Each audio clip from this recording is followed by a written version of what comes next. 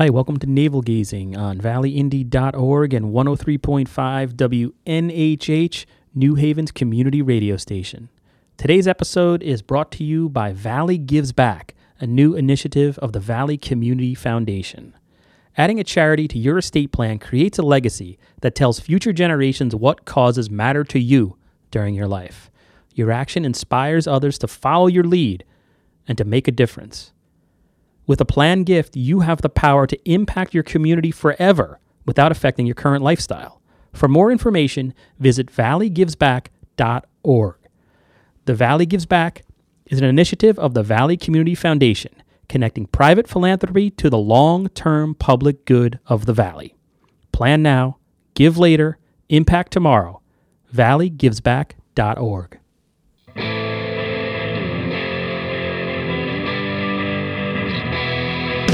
Hundreds of years we brought you the news. Printed the info, we gave you the clues. Owners' profits were always sky high. Changing market now threatens our lives. Post-literation, critical reading, dumbed down nation, signs of inbreeding, TV sucking ideas from our head, public discourse just about dead. We'll ride the dinosaur, yeah, ride the dinosaur. Our readers are in the... Hey, it's Eugene again from valleyindy.org. Welcome officially to the latest episode of Navel Gazing, the Valley Indy podcast. Today's discussion is a bit freewheeling. The guests are Rick Dunn, the executive director of the Naugatuck Valley Council of Governments. That's like a regional planning agency. They do a lot of stuff. They're involved in everything in the valley, and especially in terms of whenever you read about contaminated sites that are getting cleaned up, brownfields, Ansonia's redevelopment efforts, Derby's downtown redevelopment efforts, everything from, where the police department's supposed to go in Ansonia on 65 Main Street to the new Bad Sons Brewery.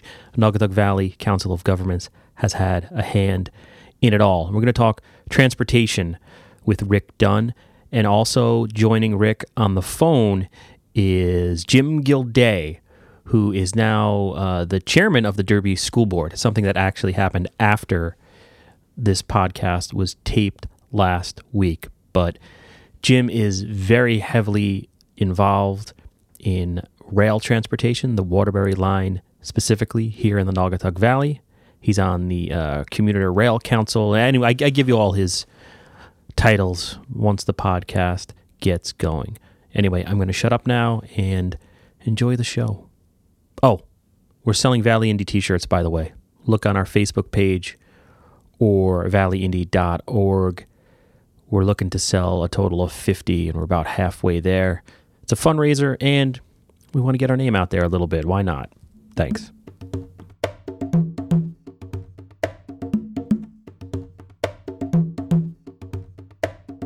All right, so on the line with us on Navel Gazing, the Valley Indy podcast, we have Jim Gilday, who was recently reappointed to the Connecticut Commuter Rail Council by Governor Malloy, and he's been asked to, or at this point might be an official member of Senator Chris Murphy's Transportation Advisory Council. Jim, welcome to the podcast. Thank you for having me. And then in the studio, joining me live on the podcast is Rick Dunn, the executive director of the Naugatuck Valley Council of Governments. Good afternoon. I'm just so happy I got those organizations and the titles correct, because I never do that. So I thought today we would have a discussion in general about what's happening with transportation issues, of which there are many in the Naugatuck Valley and beyond, because this is really a regional, statewide, tri-state area issue.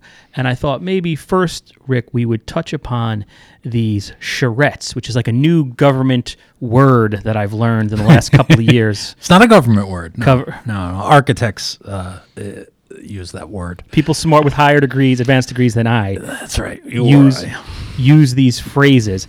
And there's been a series of charrettes that your organization, the Naugatuck Valley Council of Governments, has sponsored. You had one in Derby right after the election. You had one in Seymour, and I'm looking at this list, and hopefully this is up to date. You had one in Naugatuck on the 27th. And then Tuesday, December 5th, you have one coming up in Ansonia. Correct. And that's going to be at Main Street, 253 Main Street at Ansonia City Hall. And then the final one is Wednesday, December 13th in Shelton City Hall, 54 Hill Street. And again, that is the city of Shelton, and it's called the Route 8 Study TOD Workshops/charrettes. Sure. Each one's taking place from 6 p.m. to 8 p.m. So if you could, I know these topics are large and a little bit unwieldy for people that aren't involved in it every day like myself, but basically what is happening in each one of these public forums that you're planning, Rick? So let me try and put it in context. We're conducting a corridor study of the entire Waterbury branch line and Route 8 corridor. The charrettes are a piece of that, and they're designed to help communities determine their planning around station areas. And I'll just rudely interrupt. Sure. You can hear the train coming in the background. We're right across from the Ansonia train station. Yes, we are. I planned that. High production values here at this nonprofit. Excellent. All right, I'm sorry. Go ahead. No, that's good. Go ahead. That's good. But what it does is it's the charrettes are intended to help the communities design their goals for planning and development around the train station areas. As Jim knows, he's a leader and I would say the lead advocate on the Waterbury branch line improvements, which are underway. But for additional locomotives and some train sets, we are at a point where we can have a much higher level of service on that line. My agency study is looking at what those service levels could be. And then we're also looking at where traffic diverts currently from Route 8 over the Commodore Hull Bridge into Shelton. We have so many cars that go in that direction. That's the worst traffic hub in the valley. That's right. And well, in many parts of Connecticut, I mean, it's in the top 3 or 5 toughest places to travel in Connecticut on the roadways. And there is no effective public transportation to get into those areas. So we're going to look at an alternative mode. That's why one of the charrettes, the one in Shelton, even though it's held at City Hall, the Derby-Shelton charrette was held in Derby at the Derby-Shelton rail station. The Shelton charrette is really for Bridgeport Avenue. How are we going to connect from the Derby-Shelton rail station over to downtown Shelton and then down to the corporate parks in Shelton and then in Trumbull? So we're looking at something like a CT Fast Track type service, which has proven very effective, very efficient, and very popular. Except not with Dominic Thomas. Well, he is the prominent not Derby, but he's based in Derby, a land use attorney in the Valley, and every time he even when he's not here, he has to be here, right? Well, every time he speaks, somebody brings up transit-oriented development, and they're always bringing up the fast track on the other side of the state, which forever angers Dominic Thomas. And he makes a point because it does feel, and you'll probably both take issue with this, but like in terms of transportation, sometimes it feels like the Valley is overlooked, where we get press releases every day for all these wonderful things happening in New Britain and Hartford and places like that. But you're saying the work is starting, the planning at least is starting to happen here in the Valley. So without getting too far afield and too arcane, I largely blame that on the fact that our region was much too small. People don't understand. Transportation dollars are appropriated through the regions and what are called metropolitan planning organizations, which we also are. When we were just Valley, 4 towns, we didn't have control of the corridor to plan the corridor. We had partners based in Waterbury who had that piece of the corridor. We had partners in Bridgeport who had the Trumbull to Bridgeport piece of the Route 8 corridor. There was no comprehensive planning going on. So Capital Region, they started a major infrastructure study for Fast Track 20 years ago. That's why they got it. They control the whole area. Oh, gotcha. Okay. So you have to look at how the state only can implement what we give them. In large part. So that's really been a key. I think now that we are a 19-town region that covers most of the Route 8 corridor, we're able to exert a lot more influence in the planning for these types of things. But so it's a larger survey. It's a larger study. We have, I've got some data and some counts that I think are interesting. But really, I would turn to Jim and try and talk a little bit about the importance of transit, because the key is not to expand the highways. That's the least efficient way to do this. Highways are not a scalable transportation option, but trains and buses are scalable. And BRT is a really flexible and fast service. We're trying to create a 20-minute commute from the Derby Shelton station to Bridgeport station by way of Bridgeport Avenue. So you want to throw it to Jim for a second? Let's sure. talk about... Jimmy's been listening to me yak on, so for like decades. I would certainly weigh in and say that the neat thing about the charrettes is nothing spurs action, whether it be legislative action or bureaucratic action, more than grassroots attention in attacking into the grassroots. And I would say that we're seeing some great things on the Waterbury branch headed in the future. But that really all came about through grassroots, through forums, through getting people together. And I remember Rick and I really early on being pioneers, in 2013 and bemoaning the status of the Waterbury branch. And he and I sat down and we talked about some of the goals. And it's just about getting people together, and it's reaching out to the potential users and the people who are interested in it. Yeah, and Jim, I had mentioned this Senator Murphy's Transportation Advisory Council. Is that officially a thing now, of which you remember? It is officially a thing that that they are putting the council together. They are getting organized, and so yes, we have not had the first date. They told us they would let us know that, but I think it's pretty close. So, and just jumping off your point where you said, this is grassroots organized. I mean, just since we launched in 2009, the fact that you have a U.S. Senator now taking an issue or making this an issue as part of his job, what do you think that will do, or what are your hopes, and what is this advisory council going to do, you think?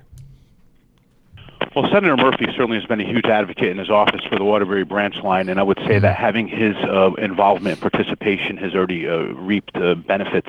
A few years back, we lost the express train to Stamford, and I really do believe that the only reason we got that back was because Senator Murphy got involved, and he called for a meeting with the Department of Transportation and Metro North, and I think we got that pretty quick. So having a United States Senator and having his office as engaged as they are certainly has already proven to be beneficial for the branch. And then in terms of the improvements, I think my landlord might have just showed up and he's going to throw us out if anybody hears those noises in the background. But in terms of the Waterbury branch line, which is it seems so critically important to the development of our downtowns and so even in Seymour, Ansonia, Derby, of course, and Shelton, where they're just building more and more apartments, condos, townhouses right on the rail line. You review, because we haven't had you on this podcast in a long time. What is the latest? How is the work going on the Waterbury branch line? What's getting done? And then I want you to talk about what are your goals for your group in 2018. The improvements coming to the Waterbury branch, I would say, really are threefold. First, they are in process of installing a cab system, and they're coupling that with a PTC, positive train control system. And those are two really different, succinct things. The cab system will be able to control following trains, and that is the system that will work with the passing sidings and allow two trains to come down our single track. And part of that calls for 4 passing sidings, 1 in Milford, 1 in Beacon Falls, 1 in Waterbury, and 1 in Derby. The Derby siding is complete, although not active. In the spring, we expect them to start work on the Beacon Falls siding. Separate to that is positive train control, whereas the cab system just controls a following train. Positive train control really takes into account track speed, misaligned switches, curves in the track, and it slows the train from a safety perspective based upon that. And then I think Rick referenced it as well. The third component, I would say, is the replacement of the cabs and the coaches and the locomotives, which we just talked to the Department of Transportation yesterday, and they're still on track to move ahead with that order out of the original Let's Go Connecticut money. So those are the three, what I would say, main prongs of the improvement in the Waterbury branch. And if I could just say one last thing to that. So now the key for us will really be ensuring, and Rick touched upon this very well, this will now allow for significant increases in service. So the next step for us is great. The state's invested the $70 million to do all this. Certainly we don't want that to be a waste of an investment. We really want to push to make sure that additional service comes with it. And what's the status of that? Do we know when we'll start seeing the benefit of these improvements to the line? The PTC and the cab control system are expected to be completed December 2020. So we're still, still a few years away. But all you have to do is go down there by Monroe Muffler and Brake and Derby, and you see the siding. You see that additional siding. Next year you'll be able to see the siding, in Beacon Falls. So the work is going, and 3 years may seem far away, but I think it'll be here before you know. One of my favorite things about Jim Gilday is that you go to his Twitter feed, or I assume you're the Waterbury line, right? That's your... Yes, sir. Yes, I am. Jim. And like Jim's probably he's the only guy I know that'll go down there. He's taking pictures of the siding. It's cool to see because it makes it accessible. Because I drive over that all the time. I never knew what it was. Right. So that's pretty cool. What about now? A couple of years back, there was, I think, somebody at one of the forums that you had helped to organize called the Waterbury Branch an outhouse on wheels, which was of course just a gift to journalists and headline writers. That was a way to engage people in this story. In terms of kind of the physical appearance and your relations with the MTA in terms of breakdowns and the things that drive commuters nuts, how are you doing with those issues? I do feel, and again, I just want to reference the forums too. I would be remiss if I didn't say I've always felt that Rick and I, we partnered on this, and he's always been. It's kind of neat, to have a fellow Derbyite, and we've always kind of partnered on this, and so I've always appreciated his role as well. But I do actually think that our relationship with the MTA. And the Department of Transportation has improved. Mm-hmm. I've been chairman of the Connecticut Commuter Rail Council for the last few years, and I do find them more responsive. They did assign a Waterbury branch advocate to the branch. I do feel that if there's issues, I'm a phone call from being able to get in touch with the right person, and we try to work through those. And I would want to mention, and this is really neat, and people, because for years, the outhouse on wheels and the bus substitutions, this year to date, and this is really neat, the Waterbury branch line has the best on-time percentage out of all the lines on the New Haven line. It has a better on-time percentage than the New Haven line, than the Danbury branch line, than the New Canaan line. And so they've really kind of turned a corner with the service. And certainly from day to day, you're going to hear there's a bus substitution. But overall, their on-time percentage is pretty strong, and we have the best OTP on the line right now. And then how about in terms of ridership? I know it kind of goes up and down all the time, but how are you seeing more people riding the trains now? It seems like we're coming out of the recession a little bit, and I guess Rick, you have information too on that. I'll jump in, and I apologize to Jim. I don't think we've published these numbers. We might have shared them with some people. We haven't published the an exclusive results. 17 minutes in. Here we go. Yeah, right. Burying the lead. Our agency, my staff conducted onboard surveys of Waterbury branch line trains in late September and early October. They were out there for 4 days. So we did a total passenger count on an average daily basis. What was interesting is one of the things that people repeat constantly is, well, there's only 300 riders a day on the Waterbury branch line. I have state officials tell me that. And who? I won't say. Right. I won't say. I won't press you. But the state's own counts from 2015 are I think 867, and in 2016 761 is an average daily. We went out and we found over 1,000 daily riders on the Waterbury branch line. About a little more than 500 inbound, a little more than 500 outbound. It's a pretty consistent number. Interesting stats on it. 45% of the riders don't transfer to a New Haven main line. Obviously, 54% do, 54.5% transfer to New Haven main line. 87% of those people transfer again at Bridgeport.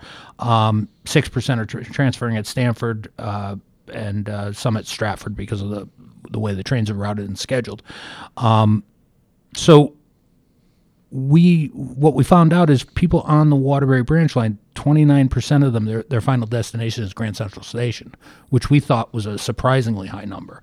19% are going to Stamford, and then only 2.5% obviously are going east to New Haven, because you have to go to Bridgeport to get there. It's a very, very long trip. It's actually quicker from Waterbury to New Haven to take the bus, the CT Transit bus, than it is to try and schedule things to get to New Haven from the Waterbury branch line. And then just randomly, the 29% of riders that are making their way to Grand Central Station each day. Do we have any idea like what they do for a living down there? What types of? No, we didn't go into that. Gotcha. Level of detail on the survey, but it's not just the 29.5% to Grand Central. Another 9% are going to 125th Street, getting off at 125th Street. So, and from there, they're probably getting on public transit. They're probably getting a subway down the east side. So, it was really interesting to find out that more than half the people on the train are using it for work, commuting. 78% of them use the train in both directions each day, which was also a surprising number. And over 42%, 5 times a week or more, are on the train. 2 to 4 times a week was 28%. So I mean they're very, very strong numbers. I think it shows the demand is there. We see the ridership rise when gas prices rise. It seems more worthwhile, I think, to some people to give up their car. And that's really the struggle with this. That's really the overall reason why we're doing this. I said earlier, you can't scale highways. It's not a scalable system. So we have such bad performance at the Commodore Hall Bridge. I probably don't have to go through it for anyone who's actually listening to this podcast, but in the PM, northbound on Route 8 between exits 12 and exits 20, the average speed is 25 miles per hour. Wow. In the morning peak between 20 and 12, it's 32 miles per hour. We have 740 accidents every year between the Stratford-Shelton Town Line and the Waterbury-Watertown Town Line on Route 8. The accident rate is about 87 accidents per mile, but it exceeds 300 accidents per mile along 3 sections. Exit 15, which is Route 34, exit 27, which is up in Naugatuck, and exit 31 and 32 in Waterbury. Most of the accidents are property damage, but in this period measured, and these numbers are from 2011 to 2013. I'm actually surprised that exit 13 doesn't, because we just all day long when we the evening commute listening to the scanner, they're constantly being sent to 13, 11. So a lot of 13 and 14s get counted at 15. Oh, okay. Because it's one section coming through when you make that bend. In Shelton, and it narrows down and it goes under the city cross streets through the underpasses, and it really necks down before you get to the Commodore Hall Bridge. So you get a lot of accidents in there, but they tend to get reported at 15. It's wherever the cars pull over. It's wherever the police respond to. Where they right. Where they pull up to. Right. Oh, fascinating. So we suspect that those are a lot of those are exit 13. Or interchange 14 technically. And the basic problem with the bridge is that it wasn't designed to hold that many cars. And well, we have greater than 80,000 average daily just on the bridge itself. The interchanges between 34, 8, and 110, that number's over 130,000 cars a day. That's larger than many interchanges on I-95. So it's very dense. The level of service in the vicinity of the Commodore Hall Bridge is F. I mean, they're failing. Everything fails. Every modeling and testing in that area. And this is really the key issue for taxpayers. And this is an economic development issue, and this is a cost issue. We're going to spend at some point in the future of Connecticut, we're going to have to expand the Commodore Hall Bridge just for capacity. if we want to continue to rely on motor vehicles to get all of these people to jobs in Shelton, in Trumbull, and down the line, or to stations on the main line if we don't provide proper rail service on the branch line. Because those people drive. We track people who drive from Cheshire to Bridgeport and Fairfield to Park and get on the train. Wow. So they're in their car, they're on Route 8, they're through that traffic jam, and then they're getting on the train to go to New York. It's an insanity. So we need to get the cars off. If we have to replace Commodore Hall Bridge for capacity or widen that area, if that's the solution that people want, we're going to spend like $500 million minimum. You'll probably be at $1 billion by the time you finish that project. We could implement everything that we need on the Waterbury branch line for less than $500 million. We could probably install BRT service as well on the Route 8 corridor. And BRT service is bus rapid transit. That's like CT Fast Track. Okay, gotcha. And for people who aren't familiar with that, they really should ride it. Just go up on a weekend to New Britain, get on it, take the express into Hartford, just for the experience of it. It's nicer than a bus or a train. It's got Wi-Fi, you can get work done, but the key is in the Route 8 corridor between Derby, Shelton, and Bridgeport, it's an extraordinarily wide expressway, and the right-of-way is even wider than that. We can get exclusive bus lanes on that right-of-way and go out, make a stop on Bridgeport Avenue, Research Drive, that area, Trap Falls, back down into the Trumbull Business Park. And then, make a 20-minute connection would be our goal, something in that range between Derby Shelton Station and one of the stations in Bridgeport, whether it's the new one or the existing one. And by creating that, we now have a scalable system that people should want to ride, that'll be convenient and will be able to get them to their jobs. We've got like 30,000 people a day inbound to Shelton, and we've got to figure out how to get them there some other way than everyone driving their own car. There's some angry drivers commuting to Shelton. I'm going to tell you right now. Yeah, right well, I pick up my everywhere. kids in Bridgeport at school. Come home on. Yep. I blame specifically the people that are going to Bob Cinto Towers. I'll put that out there right now. Well, I don't know exactly where they're all going, but we know where the destinations are, and we know where the load is. Most of those people that you see in the afternoon, they work in Fairfield County or further down the line, and they're coming home to houses that they purchased in up and down the Naugatuck Valley. When you think about what our problem is, it's kind of I won't say uniquely, but it's a very American problem. It's kind of the use of the motor vehicle has been the democratization of luxury and speed and convenience, and at the cost of our economy. It worked for a while. It worked when suburban office parks were the model and towns kept expanding and developing. But the costs associated with running all these suburban towns, and great, you get a business, they go out in the woods and they build a big office park, and they put in the infrastructure. But then the taxpayers own that infrastructure, and they have to maintain it, and they have to keep it up.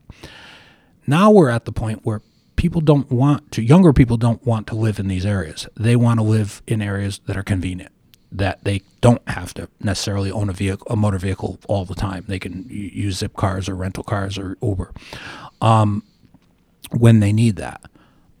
By bringing this type of a system into Connecticut, by expanding, I thought the governor's plan for the Metro North line he said his goal originally was so that no one needed a train schedule to take a train.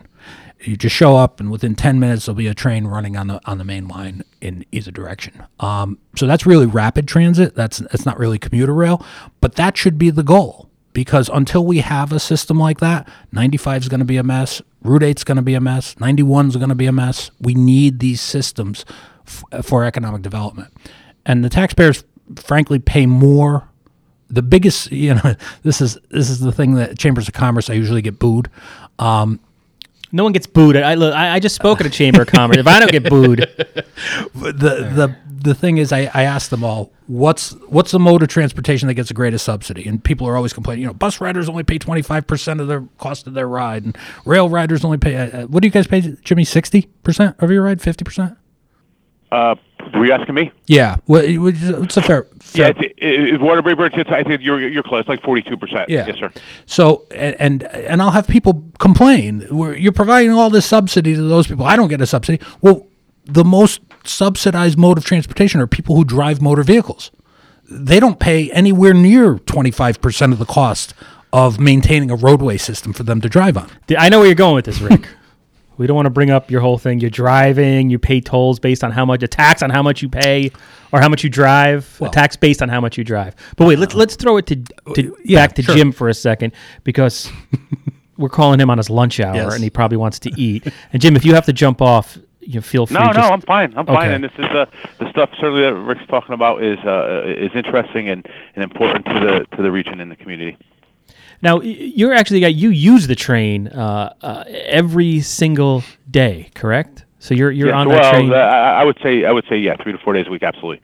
There's a day or two here where I just, again, and this is what we talk about. There's a time or two that I just simply can't make the time work. And so when Rick talks about getting cars off of the Commerhole Bridge or getting cars off of Route 8, and we talk about ridership, it kind of all ties in together. Is that with the current service as it exists, there are countless people who simply can't take the train because you either have to leave Bridgeport at 3:41, or you have to leave Bridgeport at 5:57, and that's your option. Period. And if you don't catch the 5:57, they think the next train is 8:39. And so that's really the issue. So many of the studies that the Department of Transportation conducted as they looked at the passing siding work is that they feel that they could double the amount of ridership that currently exists on the Waterbury branch, because then you would be able to pick those gaps up. So to your point, I take the train as much as I could, but even for me, there's a day or two that it's just hard to make it work. And then, Rick, you had mentioned something interesting to me, just the concept of economic development. This is really an economic development issue as much as anything else. Sure. And then at the beginning of the podcast, you had talked about some of these charrettes you're having concentrate on the area around our train station. Yep. And when I look at around the Derby train station, it's sort of isolated. Right. There's the new transportation depot, I guess. Is that a correct word, that was just built?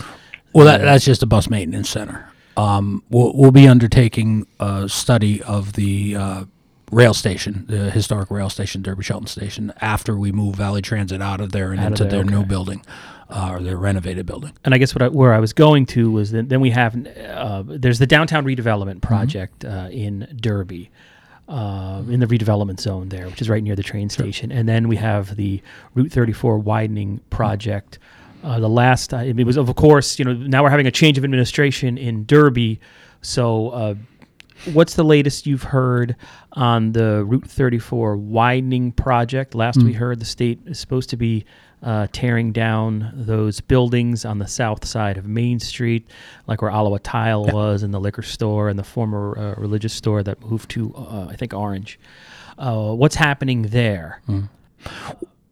Well, so we've really been at a standstill for a year, since last November, because of objections from the Downtown Now design team to the concept for the roadway. And just for our listeners, Downtown Now was this group put together by Mayor Delgado, got a grant to hire DPZ Partners, a planning firm, to put together this effort to talk about downtown redevelopments. I probably shouldn't have even said that, because I've just muddied the waters more. But anyway, go ahead. Well, so they objected to a design we were in final design on. So those issues were unresolved. They wanted to change major portions of it that would affect the performance of the roadway. So that never, I know, because there was a letter sent to the state, and then there was another forum held where you discussed all these things. Right. So that's just that's. Yeah, it's no surprise to anyone who's paid attention to this that I object strenuously to the recommendations of Downtown Now in regard to Route 34. So I look, the buildings have been acquired by the state. The only reason they haven't come down, is my understanding, is that the fire department had asked to use them for training before they were demolished, after the hazardous materials were taken out, the asbestos, the lead, and so forth. Although I had heard at one point, and then after that was pulled back. I hear that's what I've heard in the last couple of weeks. Yeah. that's no longer going to be the case.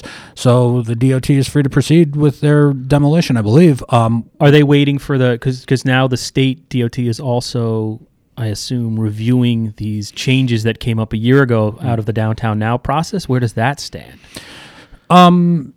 No, we're at a standstill until we agree on a path forward for the design with City of Derby. Now, obviously, my preference would be to revisit the whole issue and go back to the design we had a year ago. We were ready to go to final design and construction documents and construction, and proceed with that plan. But it's up to the City of Derby because that plan relies upon one-way circulation on Minerva But and didn't Elizabeth Derby Street. say we want to tweak this plan? I thought that whole meeting was all right, we're going to bring this up to the state and see what they have to say about it. Yeah, but it just never actually went that way. It was just a stalemate. We had to take counts and model. And I don't want to get too technical. So the traffic that moves over the bridge from Shelton and down Route 34, which is less of a concern from Roosevelt Drive, whether creating a left-hand turn at Elizabeth Street, which we were eliminating under the plan, whether creating that turn would diminish the performance of the intersection at Bridge and 34, essentially backing up traffic. And, we decided to go out and do new traffic counts. So we didn't model it yet. We haven't modeled it yet. I'm looking forward to meeting with the new administration next week and having a discussion about this. Yeah, have you talked to Rich Zekin or Andrew Backlick or any of his? Yeah, I haven't checked. I mean, he's getting as of this recording, Rich Zekin will be sworn in tomorrow, Saturday, December 2nd. And since the election, they've contacted us. They've reached out. Rich was the representative from Ansonia. He was the alternate representative from Ansonia. Was employed there to my agency, so he's familiar with our process. So I've met with Rich and parts of his team, and they plan to move quickly on this and try and get a project rolling so that we're all in agreement on what the design should be. I'm looking forward to that next week. And have you heard anything about, just last week, the City of Derby received bond commission money, I want to say, or I'm not sure exactly what the source. It was state money for $200,000. Okay, for remediation. Yeah. So actually, it's the grants come through my agency for brownfields. So we have $200,000 for Derby, $200,000 for Ansonia. And the Derby money is intended to do the environmental testing under the proposed. So out of the Downtown Now project, they proposed this U-shaped street grid to on the south side of Main Street to create the infrastructure necessary for development of buildings down there. So that plan, this money will do the underlying environmental assessments to determine what type of remediation may be required once those properties are acquired and in order to build the roadway and infrastructure on top of that. Okay. They have other decisions to make as to how they handle the south side of Main Street. But the planning and zoning has approved the U-shaped concept, and we'll see with this new administration what happens with that plan, I assume. Right, but it's the Board of Aldermen and the administration control development of the city. It's up to them. I mean, I'm not going to. I don't pretend to speak for either the old administration or the incoming administration. But the land owned by the City of Derby, which most of that land now is owned by the City of Derby, is under the control of the Board of Aldermen. That's by charter. So it's going to be an interesting year moving forward in Derby. And then Jim Gilday, just putting on your other hat as a member of the Derby Board of Education for a long time now. How many years have you been on the Board of Ed? This will be, I'm about to enter my 21st, I think, and 22nd year out of the last 28. I mean, some kind of crazy amount. Yeah, that is incredible. Because those are the meetings. Planning and zoning can be long sometimes, but Board of Ed anywhere. That's a commitment right there. Well, Gene, as you know, I have 7 kids, and I space those out pretty good. So, this is one way to give back for certain. Yeah, absolutely. But one thing that came out of this election November 6th, which I didn't even notice that night, to be honest with you, because the Derby Board of Education is not a political body from what I've experienced. You can't tell who's a Democrat and who's a Republican really on that board. But there was a Republican majority now on the Derby Board of Education. What can you talk about the composition of the board now and what you think the goals will be in Derby in terms of education for the next year or so? What challenges does the school district face?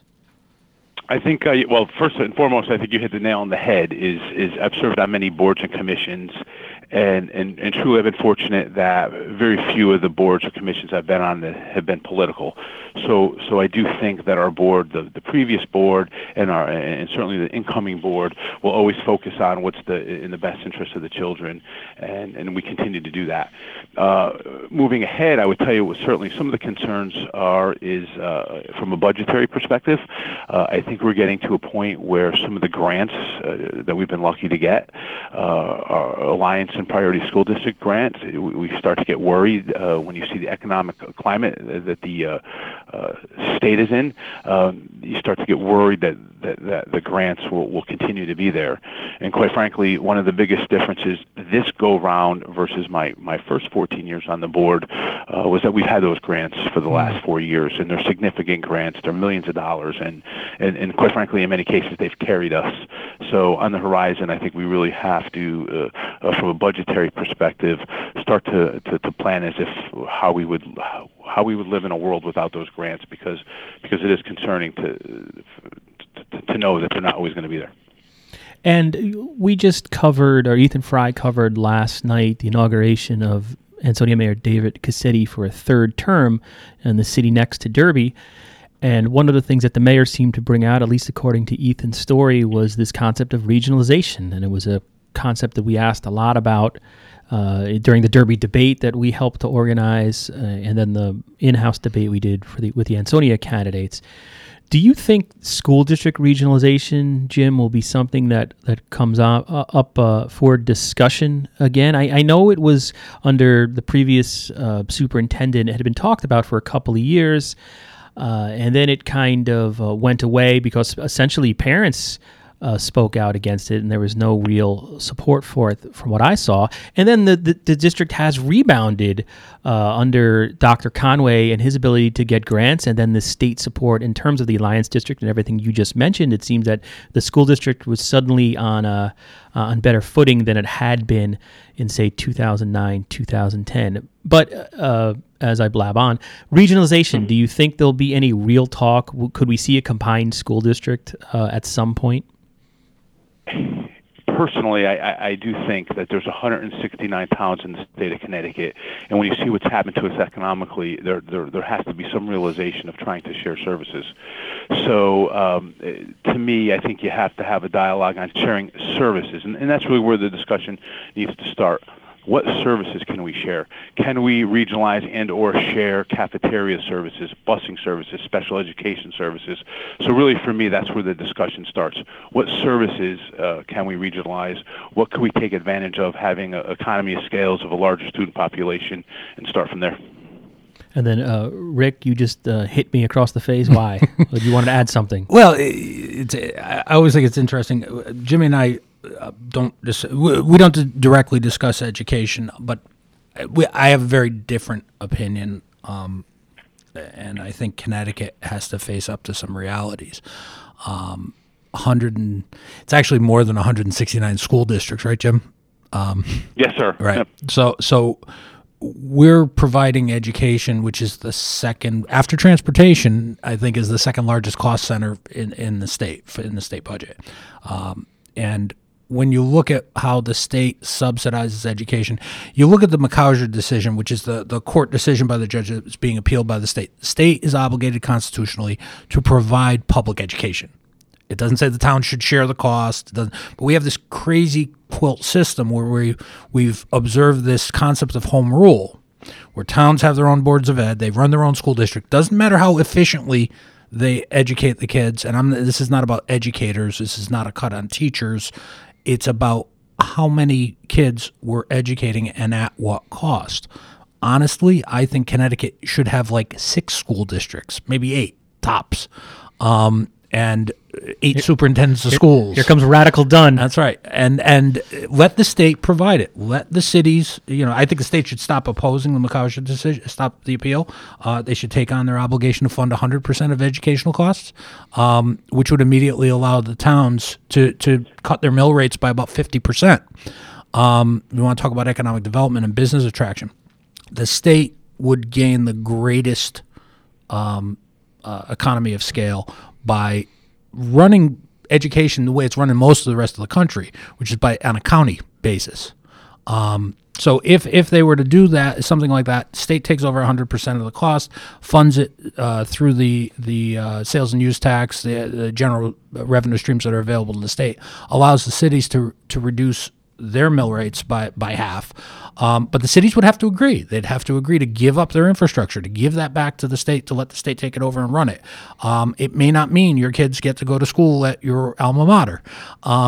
It may not mean that they go to the closest high school, but we don't have that now. We send kids to magnet schools all over the place. Tell me about Right. it. Your kids, you live in Derby, your kids go to Bridgeport. Yeah.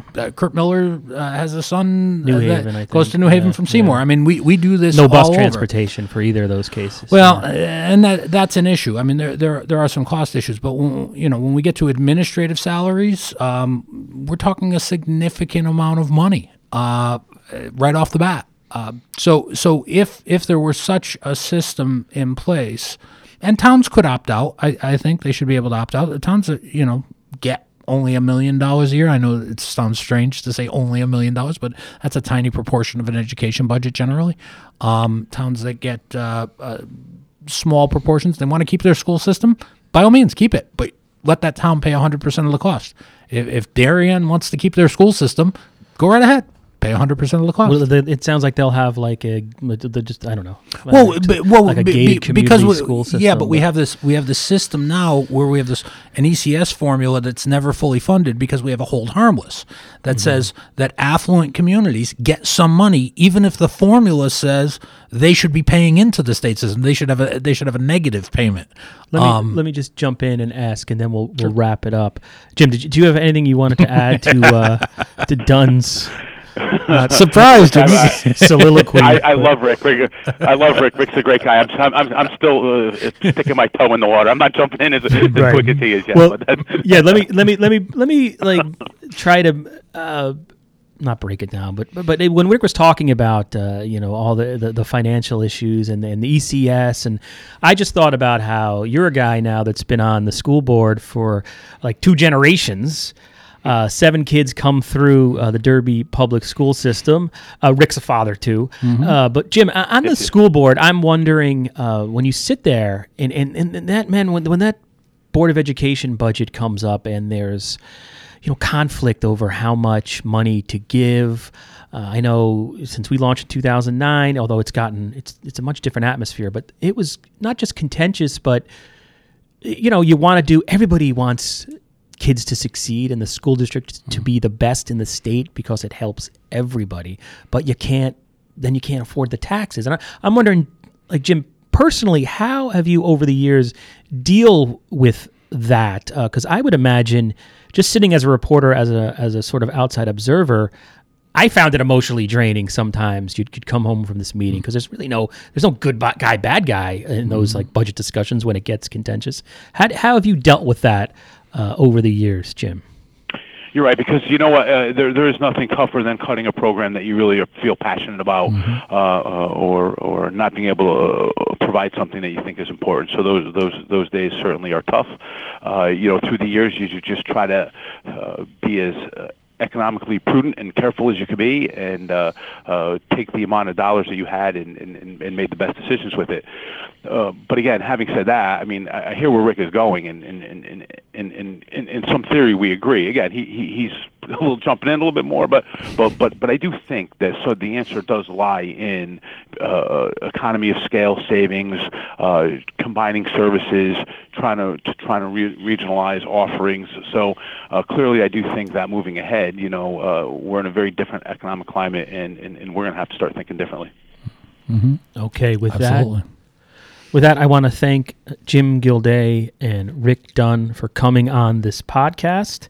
And that's it. Thank you both. My pleasure. Can I just say one thing? Yeah, go right ahead. If I could, I want to plug for all those folks who've ever read the Valley Independent Sentinel, looked through the election day coverage, couldn't wait to open it up in the morning to see what's happening. I think you got to buy your Valley Indy T-shirt. I bought mine today, and I just want to put a plug. $24.99. It's a fine looking T-shirt. I recommend everyone go buy one.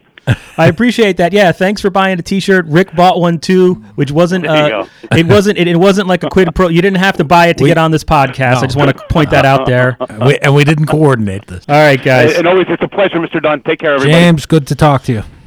You too, sir. Bye-bye. Thank you. For hundreds of years, we've brought you the news. Printed the info, we gave you the clues. Owners' profits were always sky high.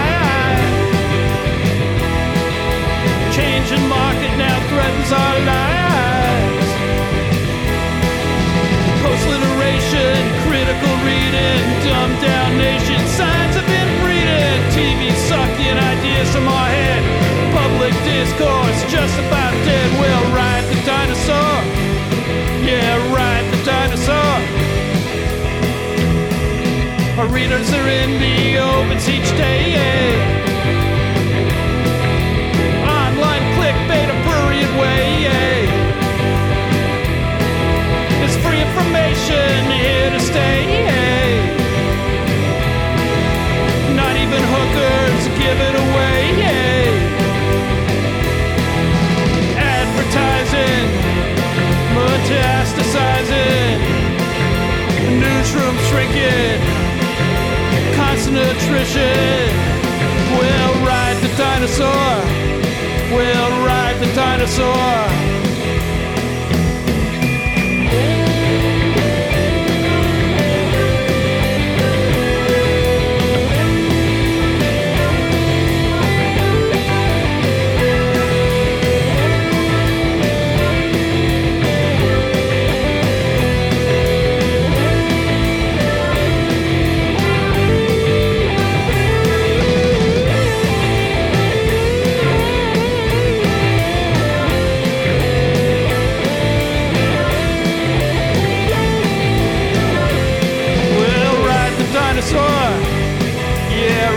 Dinosaur. Deadlines, bylines, pictures too. An editorial comment for a buck or two. Fire down the block, the murder next door. And now we wonder what it's all for. Social media coming free to you, funny pages, the mayor's wages, criminal seats, corruption schemes, ink state wretches asking tough questions. We'll ride the dinosaur, yeah, ride the dinosaur. The presses are running all through the night. We're printing the truth with all of our might. We're platform agnostics, got that interweb too. Buy an ad, see what we can do. We still have subscribers, still have our fans. We're here every day, so give us a chance or we'll make an art stand. Just hold us in your hand, and we'll ride the dinosaur. Yeah, ride the dinosaur.